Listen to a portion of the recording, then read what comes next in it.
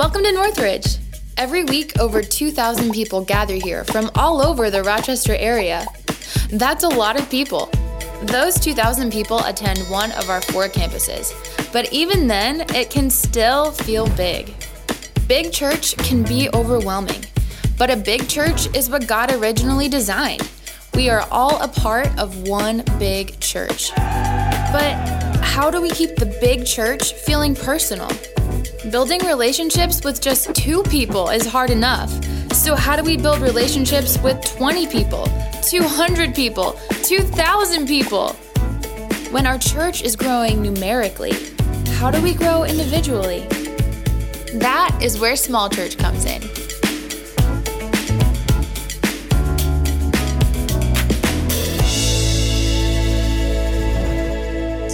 Well, good morning and welcome to Northridge Church. Man, we're excited and thrilled to have you here this morning. Whether you're joining us from one of our 4 Rochester-based campuses or you are watching us online, we're excited to have you. How amazing and cool is it to think that, man, we're meeting in homes right now and in campuses right now, surrounding our city with the praises of God. How amazing is that? That's awesome to know. If you're a guest with us here this morning, man, I just want to send a special welcome to you this morning. I know it's a big choice, a brave choice to come inside the doors of a church building. And so I just want to say thank you for coming here this morning. We're honored to have you. And I'm excited to be back in the saddle teaching God's word. And I want to thank our teaching team. They took the summer months and just really gave me an opportunity to go to China with my wife and bring our son home. We adopted internationally and just to spend some of the months just establishing a relationship and build a relationship with Malachi. And just to give you a quick update, many people have asked us multiple questions. Malachi is doing amazing. He's a brave little boy whose world has been turned upside down, but he's attaching to Ashley and I and our girls. It really feels like normal now. And one thing I would just ask for you to pray for is this Wednesday, he is gearing up for surgery. He's going to have his cleft palate and his cleft lip repaired. And so he has no clue it's coming. So it's going to be a big moment in his life to propel him into his future. And so if you would pray with us early in the morning on Wednesday, we would appreciate it. And I just want to say thank you to every single one of you who have prayed with us through this journey, who have given us meals and notes of encouragement. It has meant so much for our family. Well, as many of you know, this time of year is kind of things are kicking off. I went on Facebook the other day and all you see is grandparents and parents with their kids with backpacks gearing up and heading back to school. And it's almost like we're starting fresh. We're almost launching a brand new year because a lot of things are happening. And what's interesting is strategically in the church, this is a time where a lot of guests come and check out church. These next couple months, we will be experiencing at all of our campuses and even online, a lot of people checking out Northridge Church. And we wanted to give you just a quick insight to who we are. Because when you hear that name, you see that brand on a t-shirt or that logo, we want 2 words really to pop into your head when you hear the name Northridge Church. Those 2 words are more and better. Because essentially that is what we stand for. That's who we are. That's our mission, is we want to be a church that glorifies God. We want to bring God glory by reaching more and growing better. We want to keep this healthy balance of loving our neighbors and helping people find Jesus who are searching for hope and meaning and purpose. And we want to lead them to Jesus, their Savior. But we also want to keep a balance of helping people grow individually and personally in their walk, in this intimate walk with Jesus Christ. And we don't always get that balance perfect, but we strive to glorify God by making more and better disciples. And the way we have done that strategically is we take people through a process. That process starts with our worship environments. It's our front door. Most people who check out Northridge Church come to one of our campuses or log online and watch us online. And that's the front door. But as we get people to come to our services, we want to strategically move them from rows into circles or relationships through community, our community groups. You know, stats say that if you're visiting a church, you have 6 months to make 7 relationships or you won't stick. And so those 2 main things are worship environments and getting people plugged into relationships. And that leverages us as a church to help people grow in their faith, to leverage their influence, to live Pi Squared, to pray, invest, and invite, and then use their gifts that God has given them to serve in the local church and outside in the community. And here's the reality today is as our church grows, we have had a 16-year history of our church growing numerically. God continues to bless our church by adding more and more people. Just this last year, we were up 11%. That represents over 200 lives coming, new lives coming to the doors of one of our campuses.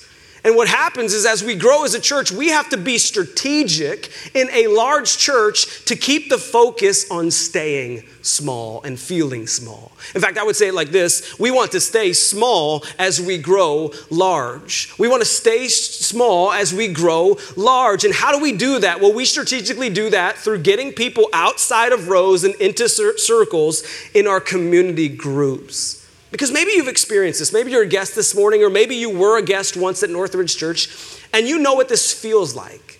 Because if you walked into the doors of one of our campuses this morning, you probably recognize that there's a decent amount of people there. And it's easy to feel like one in a crowd.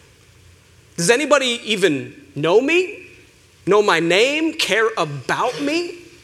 And you can show up Sunday after Sunday, walk through our doors, listen to a message and music, and not talk to anybody. Be one in the crowd. And can I tell you, we do not want that for you. And that's why we have pushed people to get involved in our groups so they can build relationships, so they can be known. People can love and care for them. And so this morning, I'm really going to show you my cards. I'm going to tell you where I'm going to take you this morning. Here's really what I want to do. I want to lay a biblical foundation for why we do groups. Because there's one thing you have to understand at Northridge Church. We start with the Bible. It drives everything that we do. God's word, the Bible, is what we go to for our source of wisdom and authority. And so we start there. So I'm going to lay a biblical foundation for why we believe in community groups. And then I'm going to reset some expectations that I think a lot of us have gotten wrong, and it's probably our fault.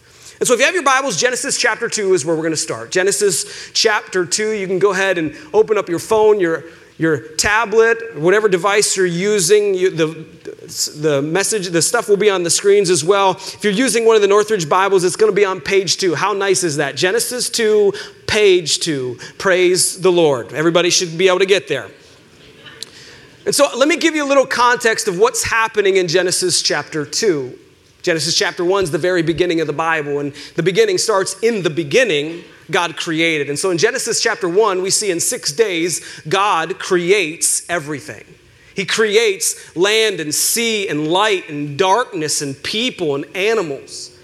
And as we jump to Genesis chapter 2, after God rests on the seventh day, in Genesis chapter 2, God begins to evaluate his creation.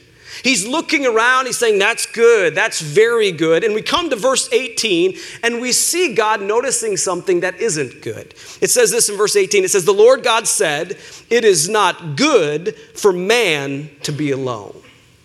God looks around, and he notices Adam is all by himself. And he says, hey, this isn't good. And maybe you've heard this verse before. It's a typical marriage passage. I mean, you hear this almost every single marriage ceremony you go to. Because this is historically the very first marriage in the history of our world. God notices Adam is alone. He's like, man, I need to create. And so he fashions Eve out of the rib of Adam, and boom, you've got your first marriage right there. But I think we miss out on a lot of what this verse is trying to say if that's the only lens we look at it through. Because you have to understand, when you read God's word, some of you, you're learning to read God's word on a daily, regular basis. Some of you have been doing it for a while. One thing you have to know when you read God's word is context is vital in understanding what it's saying.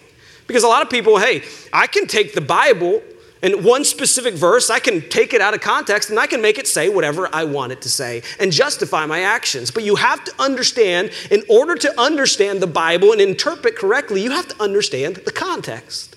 And what's significant about this context is Genesis chapter 2 actually comes before Genesis chapter 3. Whew. You might want to write that one down. It's getting deep in here. But that is significant. Because guess what happens in Genesis chapter 3? Sin. Adam and Eve disobey God and sin enters the picture. Why is that so significant? Because in Genesis chapter 2, Adam is still living in a perfect, flawless world without sin. And what's mind-blowing to think is that in a perfect world created by God without sin, God still looks at Adam and he says, it's not good for him to be alone. Well, my question is he's not alone. He's got God. I mean, you see in Genesis, Adam and Eve, it gives us this imagery that Adam and God are walking in the garden together. There's no separation between Adam and God because there's no sin. It's a perfect relationship. And so why does he need anybody else when he has a perfect relationship with God? But yet in a perfect world, God still looks at Adam and says, it's not good for him to be alone.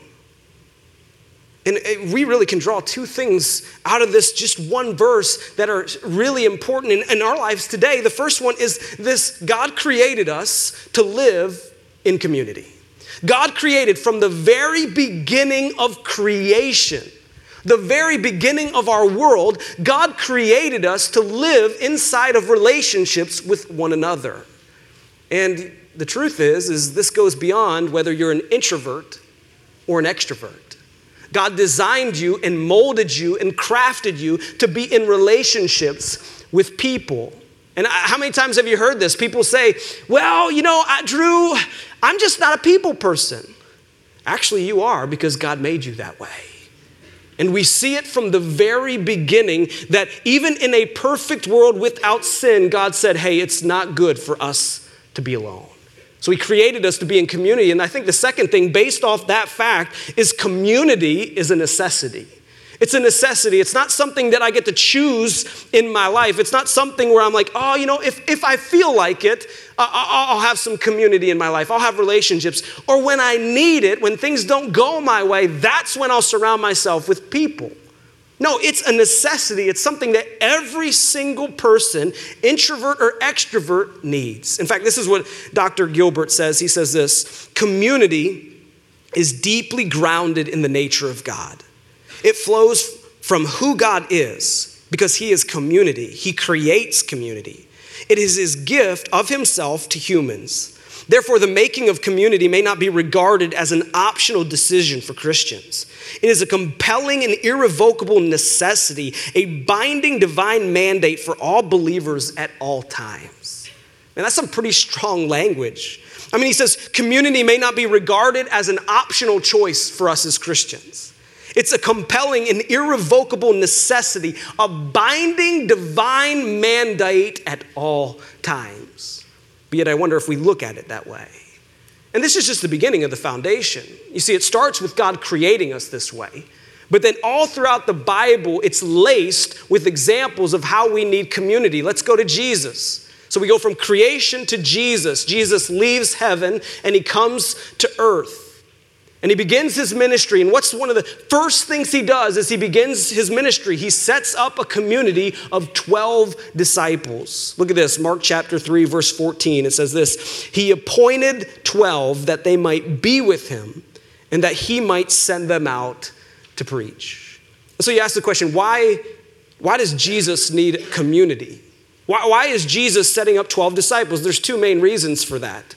The first one is Jesus is getting ready to pour into these 12 guys to invest in them, teach them, mold them, and craft them so they can start a movement as we know it today as the church. That was his main purpose. But secondly, Mark chapter 3 gives us insight. It says, he appointed 12 that they might be with him. I mean, how interesting is it to know that this is the Son of God, the Savior of the world. Jesus incarnate, we learned about this 2 weeks. He's 100% God and 100% human. And sometimes we try to avoid the humanity of God because we think the 100% God overpowers that. But here you get to see Jesus' humanity. Because as he goes to start a ministry, he wanted people to be with him.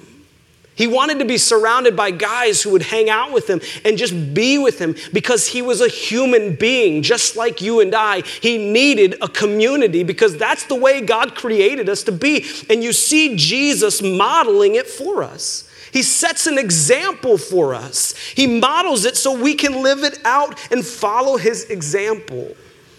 And then it continues. Jesus models it for us. We were created. And then you see the early church embrace it. So after Jesus leaves and he puts the hands of the ministry in these 12 disciples and the spreading of the gospel, the early church begins and it starts to embrace groups. Acts chapter 2, verse 42. Look at all the theys and alls and everyone's in this passage. It says, they devoted themselves to the apostles' teaching and to the fellowship, to the breaking of bread and to prayer. Everyone was filled with awe at the many wonders and signs performed by the apostles. All the believers were together and had everything in common. They sold property and possessions to give to anyone who had in need.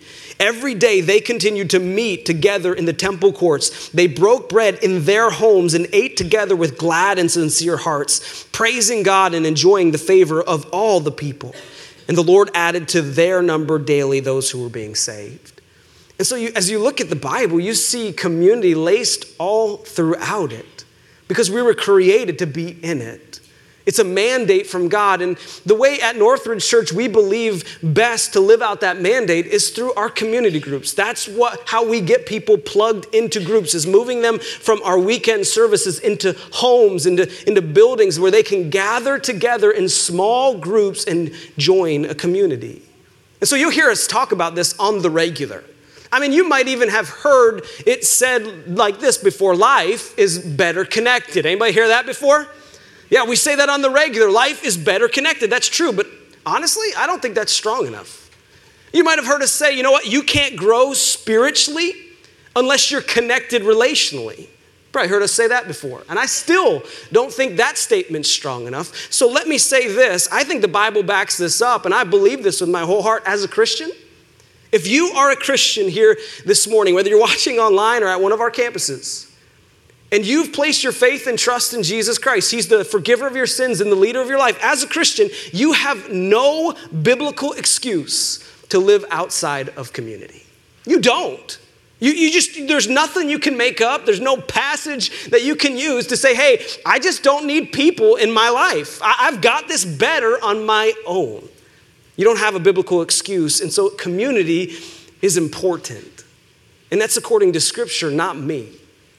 But I'm not naive enough to know that community is also hard. Because for some of you, maybe you've been here before. We're like, Drew, I get it. I understand what God's word says. I need a community. But I've tried it. I tried to go to a group, and to be honest, Drew, it was really awkward. Like I just didn't connect. I got burned by a community group. And you want to know the worst? The snacks weren't even that good. I mean, that's reason to leave a group. Can I get an amen?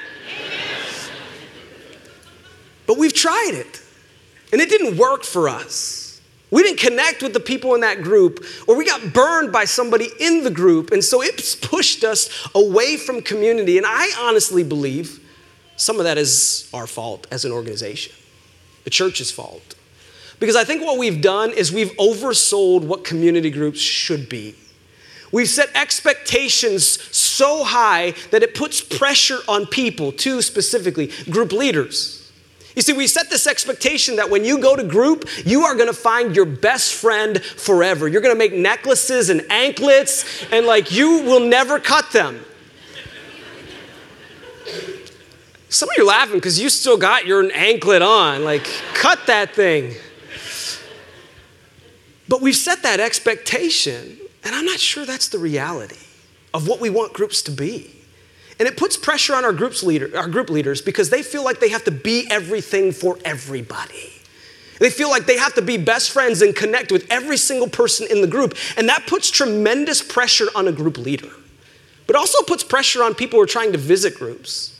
Because you go in with this expectation that I have to connect with somebody at a deep and intimate level, and if I don't, there's obviously something wrong with me.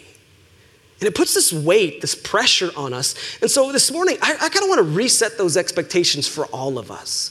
Because I think, and I want to apologize for maybe putting that pressure on our group leaders and putting that pressure on people who are trying to visit groups. And so when you think about community, the hard thing about community is everybody defines it differently.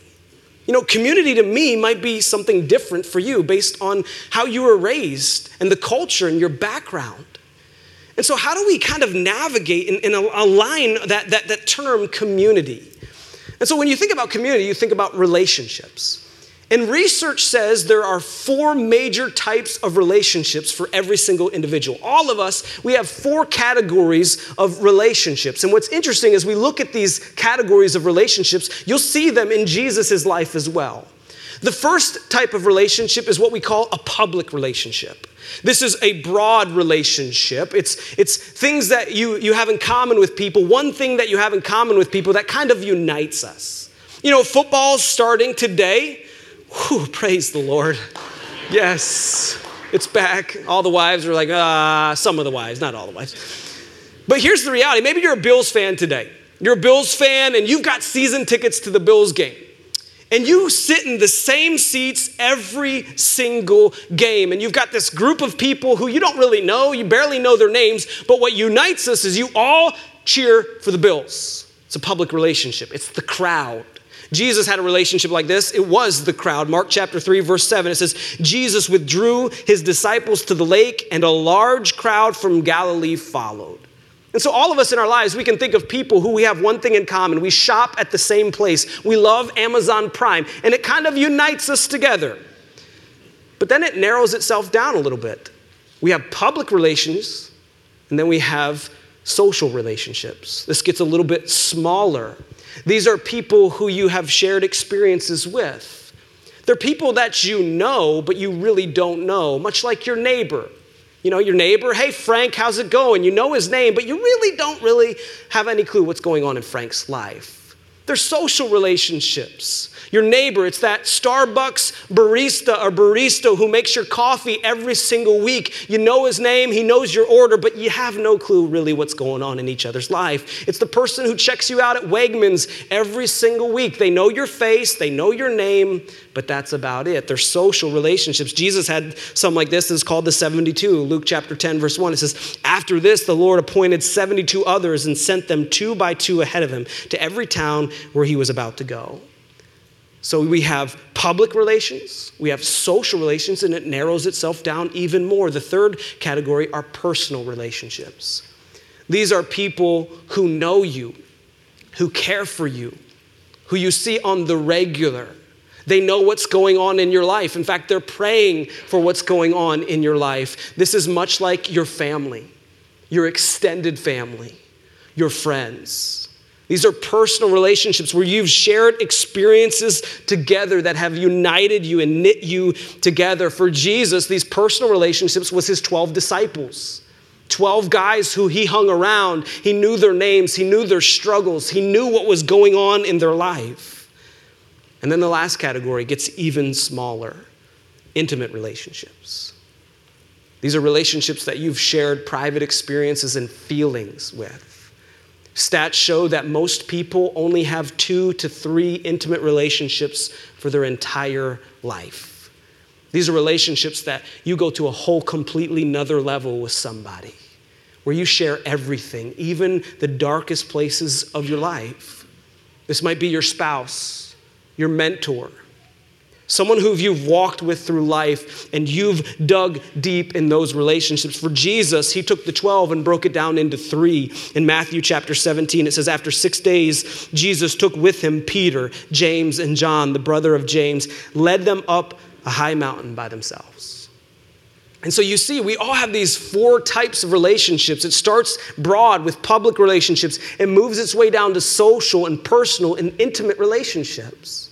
And how does this tie to community groups? Well, I think a lot of us, we expect to jump right into a group and find that intimate relationship that probably isn't going to happen. And here's what's even more interesting is the investment it takes to build those relationships. A recent study by the University of Kansas said this: if you want to go from a public relationship just to a social relationship, it takes 50 hours of investment. 50 hours of time just to go from public to social.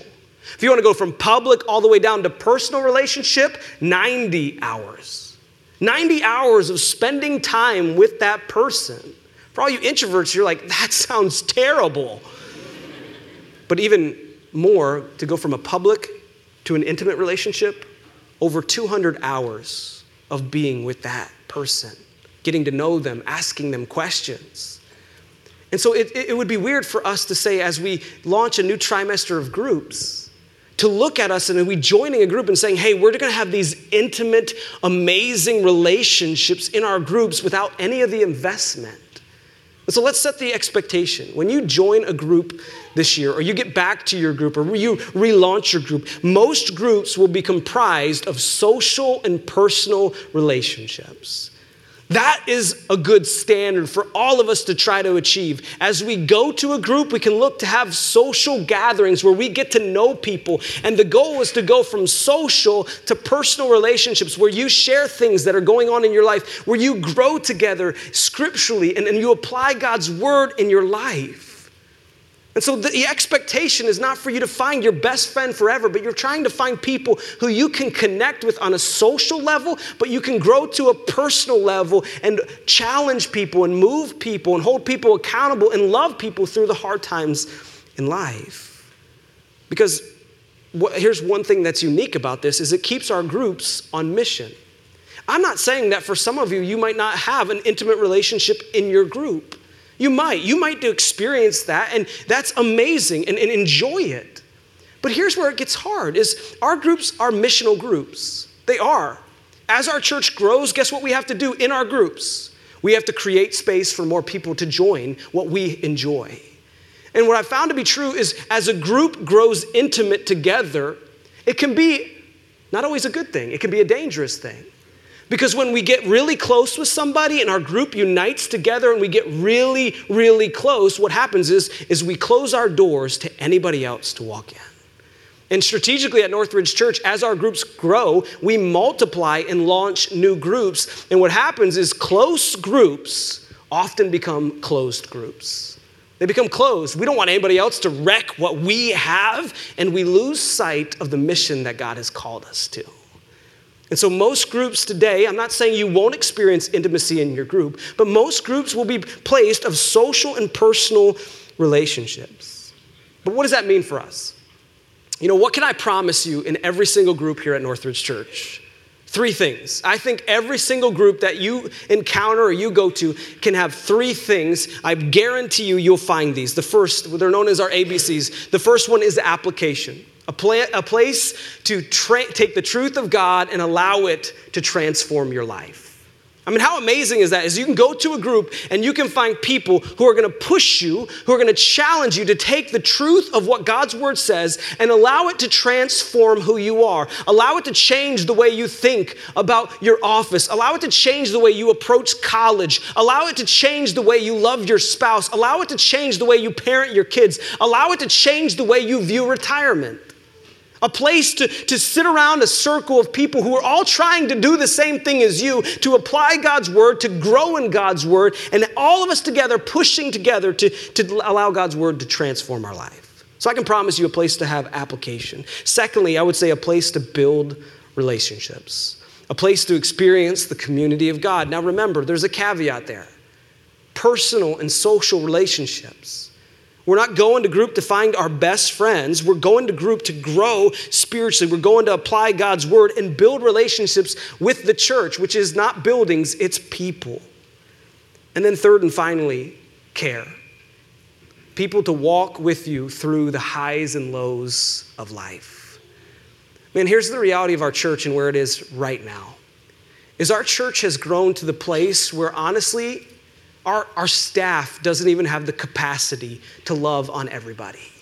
Here at Northridge Church, we have a staff of about 40 to 50 people who work on our staff. And we just don't have the capacity or the ability to be at everything and know what's going on in every single person's life. I mean, just speaking for me personally, I would love to be able to go to every invite and every event that people invite me to. I would love to be able to support people at funerals. I would love to walk with people and pray with them as they go to the hospitals. But honestly, if I did that, it would be at the expense of my own family. Because our church has just gotten so big. And the reality is the one reason why we challenge people To move from a row on the weekend and into a home and a circle is so we can care and love and know what's going on in your life. That when you celebrate the highs, you have people. When you have a birth of a baby, you got people saying, that's amazing, let's make you meals and love on you. When you get the promotion at work, you got people saying, man, that's awesome, let's celebrate, let's get a cake. Cake is good. But also life is hard. And when life hurts, and you lose somebody you love, when you lose your job, when you get a diagnosis you weren't prepared for, you still have a circle around you to say, we'll walk with you through this. We'll care for you in this. We'll pray for you. I mean, that's important because life is difficult. And we need people, and here's the reality, is you don't need intimate relationships to help and support people through life. You can do that with social and personal relationships. And so where do we go from here? Where do we go from here? I mean, I just spent all this time telling you, setting expectations and building a foundation of why the Bible says community is important. So where do we go from here? I would challenge every single person, whether you're watching online or you're sitting in one of our campuses. Man, your communication card, would you just grab it right now? Grab it. Maybe you've taken notes on it right now. Grab your communications card. If you're watching online, click that Connect tab and scroll to the bottom of your notes and find the connection card. And you'll see 4 things. I want to speak to 4 different groups of people. You know, maybe you're here today and you're new to Northridge Church. And you're checking us out. You've been coming for a week, a couple months. I don't know how long it's been. But I would challenge you, if you want to get to know Northridge Church really, I would challenge you to get in a group. Jump in a group this trimester and try it out. Because let me tell you something. You want to know what makes this church so special? It has nothing to do with the messages. It has nothing to do with the music, the stream, the technology. What makes this place so great are the people who sit in the auditoriums and watch online. What makes this church so great is there's people willing to love you and walk through life with you and help coach you and lead you to the gospel. What makes this church so stinking awesome is the people, because that's what the church is. It's a group of people. It's not buildings. It's you guys. It's me. And if you want to get to know us, you got to sit in a circle with the people in this church and see how they've sacrificed to bring the gospel to a city that's dark and broken. Man, that's what makes this place so special. And I would love, and I would invite you, if you've never been in a group, check that box. We will follow up with you. We will give you all the list of groups. All you have to do is put in your GPS, the coordinates of the house, and go there. The only thing we won't do is drive you there. Jason might be working on that. I have no clue. So why not try a group? Maybe you're here today and you know what? You've tried a group and it didn't work. Maybe it was awkward. Maybe you didn't connect with the people. I don't know what it was, but you've tried a couple groups and it just didn't work. And I want to press in on this group of people. I want to challenge you to try group again. Try group again. And not just one group, but try multiple groups. I think people are afraid to hurt people's feelings. If you go to a group and you don't connect there, that is okay. There is a group that you will connect at. We have a lot of different groups at our church, and there is one where you can connect. I've been here for 2 years, and I've been in 3 different groups. And each one offered a unique twist, a unique connection point for me. And so don't be afraid to go to a different group. You're not going to hurt anybody's feelings. Bounce around until you find the one that you fit in. Because I know this. When I go to a restaurant, I order a steak, and they butcher my steak. They overcook it. I'm not going to give up on going out to eat. I'm just not going back to that restaurant. Or maybe you're a movie buff and you go to the movies and you pay for a movie and the movie's just terrible. You're not going to stop going to movies. You're just not going to watch that movie again. But yet for some reason, when group doesn't work out for us, we're like, nope, never going to a group ever again. Why not try it again? Community is a biblical mandate. So why not jump in and try again? Maybe you're here today and the third group of people, you go to group, you check that box. You might even eat a couple snacks, but let's be honest, that's all you do. You're a warm body. And I would challenge you, maybe this is the year where you take groups seriously. You say, if I'm going to show up, I'm going to be involved. I'm going to engage deeply. I'm going to be transparent. I'm going to tell people what's going on in my life, what God is doing in my life. I'm going to carry somebody else's burden. Someone else is struggling. I'm going to pray for them on the regular basis. Man, some of us, we go to group, but we don't even engage. We don't take it seriously. And I'm telling you, some of you just need to take group seriously and say, watch God do something in me and through me in group this year. So maybe that's the box you need to check. So I need to engage deeper in group this year. Maybe when your group leader asks a question, you don't stare at them awkwardly and wait for them to answer the question they asked. Maybe you speak up. So maybe you need to engage deeper in your group. And then finally, maybe you've been doing all the right things. You go to group, you're invested in group, you're loving on people in group, and maybe it's time for you just to take it up a notch, and maybe you need to start leading a group. Maybe God's been shaping you and molding you and growing you where you're at the level now where you're like, hey, I can lead a group. I've watched it modeled for me, and it's time for me to go to that next level. Man, I tell you, you need to do two things. One, check this box, because Jason, our pastor of community groups, will be foaming at the mouth to talk to you. He will. He will call you and he will get you ready to lead a group, because our church is growing and we need leaders. We need leaders to love on people and coach our groups. Second thing I would tell you to do is find your community group leader right now. Right now, and say, hey, this trimester, will you teach me what it means to coach a group? Would you give me opportunities to learn from you? That way God prepares me so I can be ready to go lead a group. I don't know where you are this morning. Maybe you need to try out a group for the first time. Maybe you need to retry a group. Maybe you just need to engage. Or maybe you need to take it up a notch and say, I need to start leading. But I want you to know something about Northridge Church. Every single person, I want you to know this. Community groups are not something on our menu. It's not a list of things that we offer and we're like, hey, this is like a good appetizer. Just try it. It's really good. That is not what community groups are in this church. And that's why we would say, we're not a church that offers community groups. We are a church of groups, because small church works and it helps people be known and loved and cared for. And that is what we desire for every single person who walks through the doors of our church. Let's pray. Lord, thanks so much for pushing us to community. Thank you that you make it clear that it's something that we need. And so God, I pray just for, just everybody who walks in the doors of our church, that they would know they're loved, cared for. And the best way for that to happen is for them to move from the row into the circle. And God, I just pray if someone needs a try group, they check that box, we'd follow up with them. If they need to retry or engage or lead, I don't know what it is for everybody, but I pray that you would do what only you can do in the hearts of your people, God. We thank you that you love us. In Jesus' name, amen.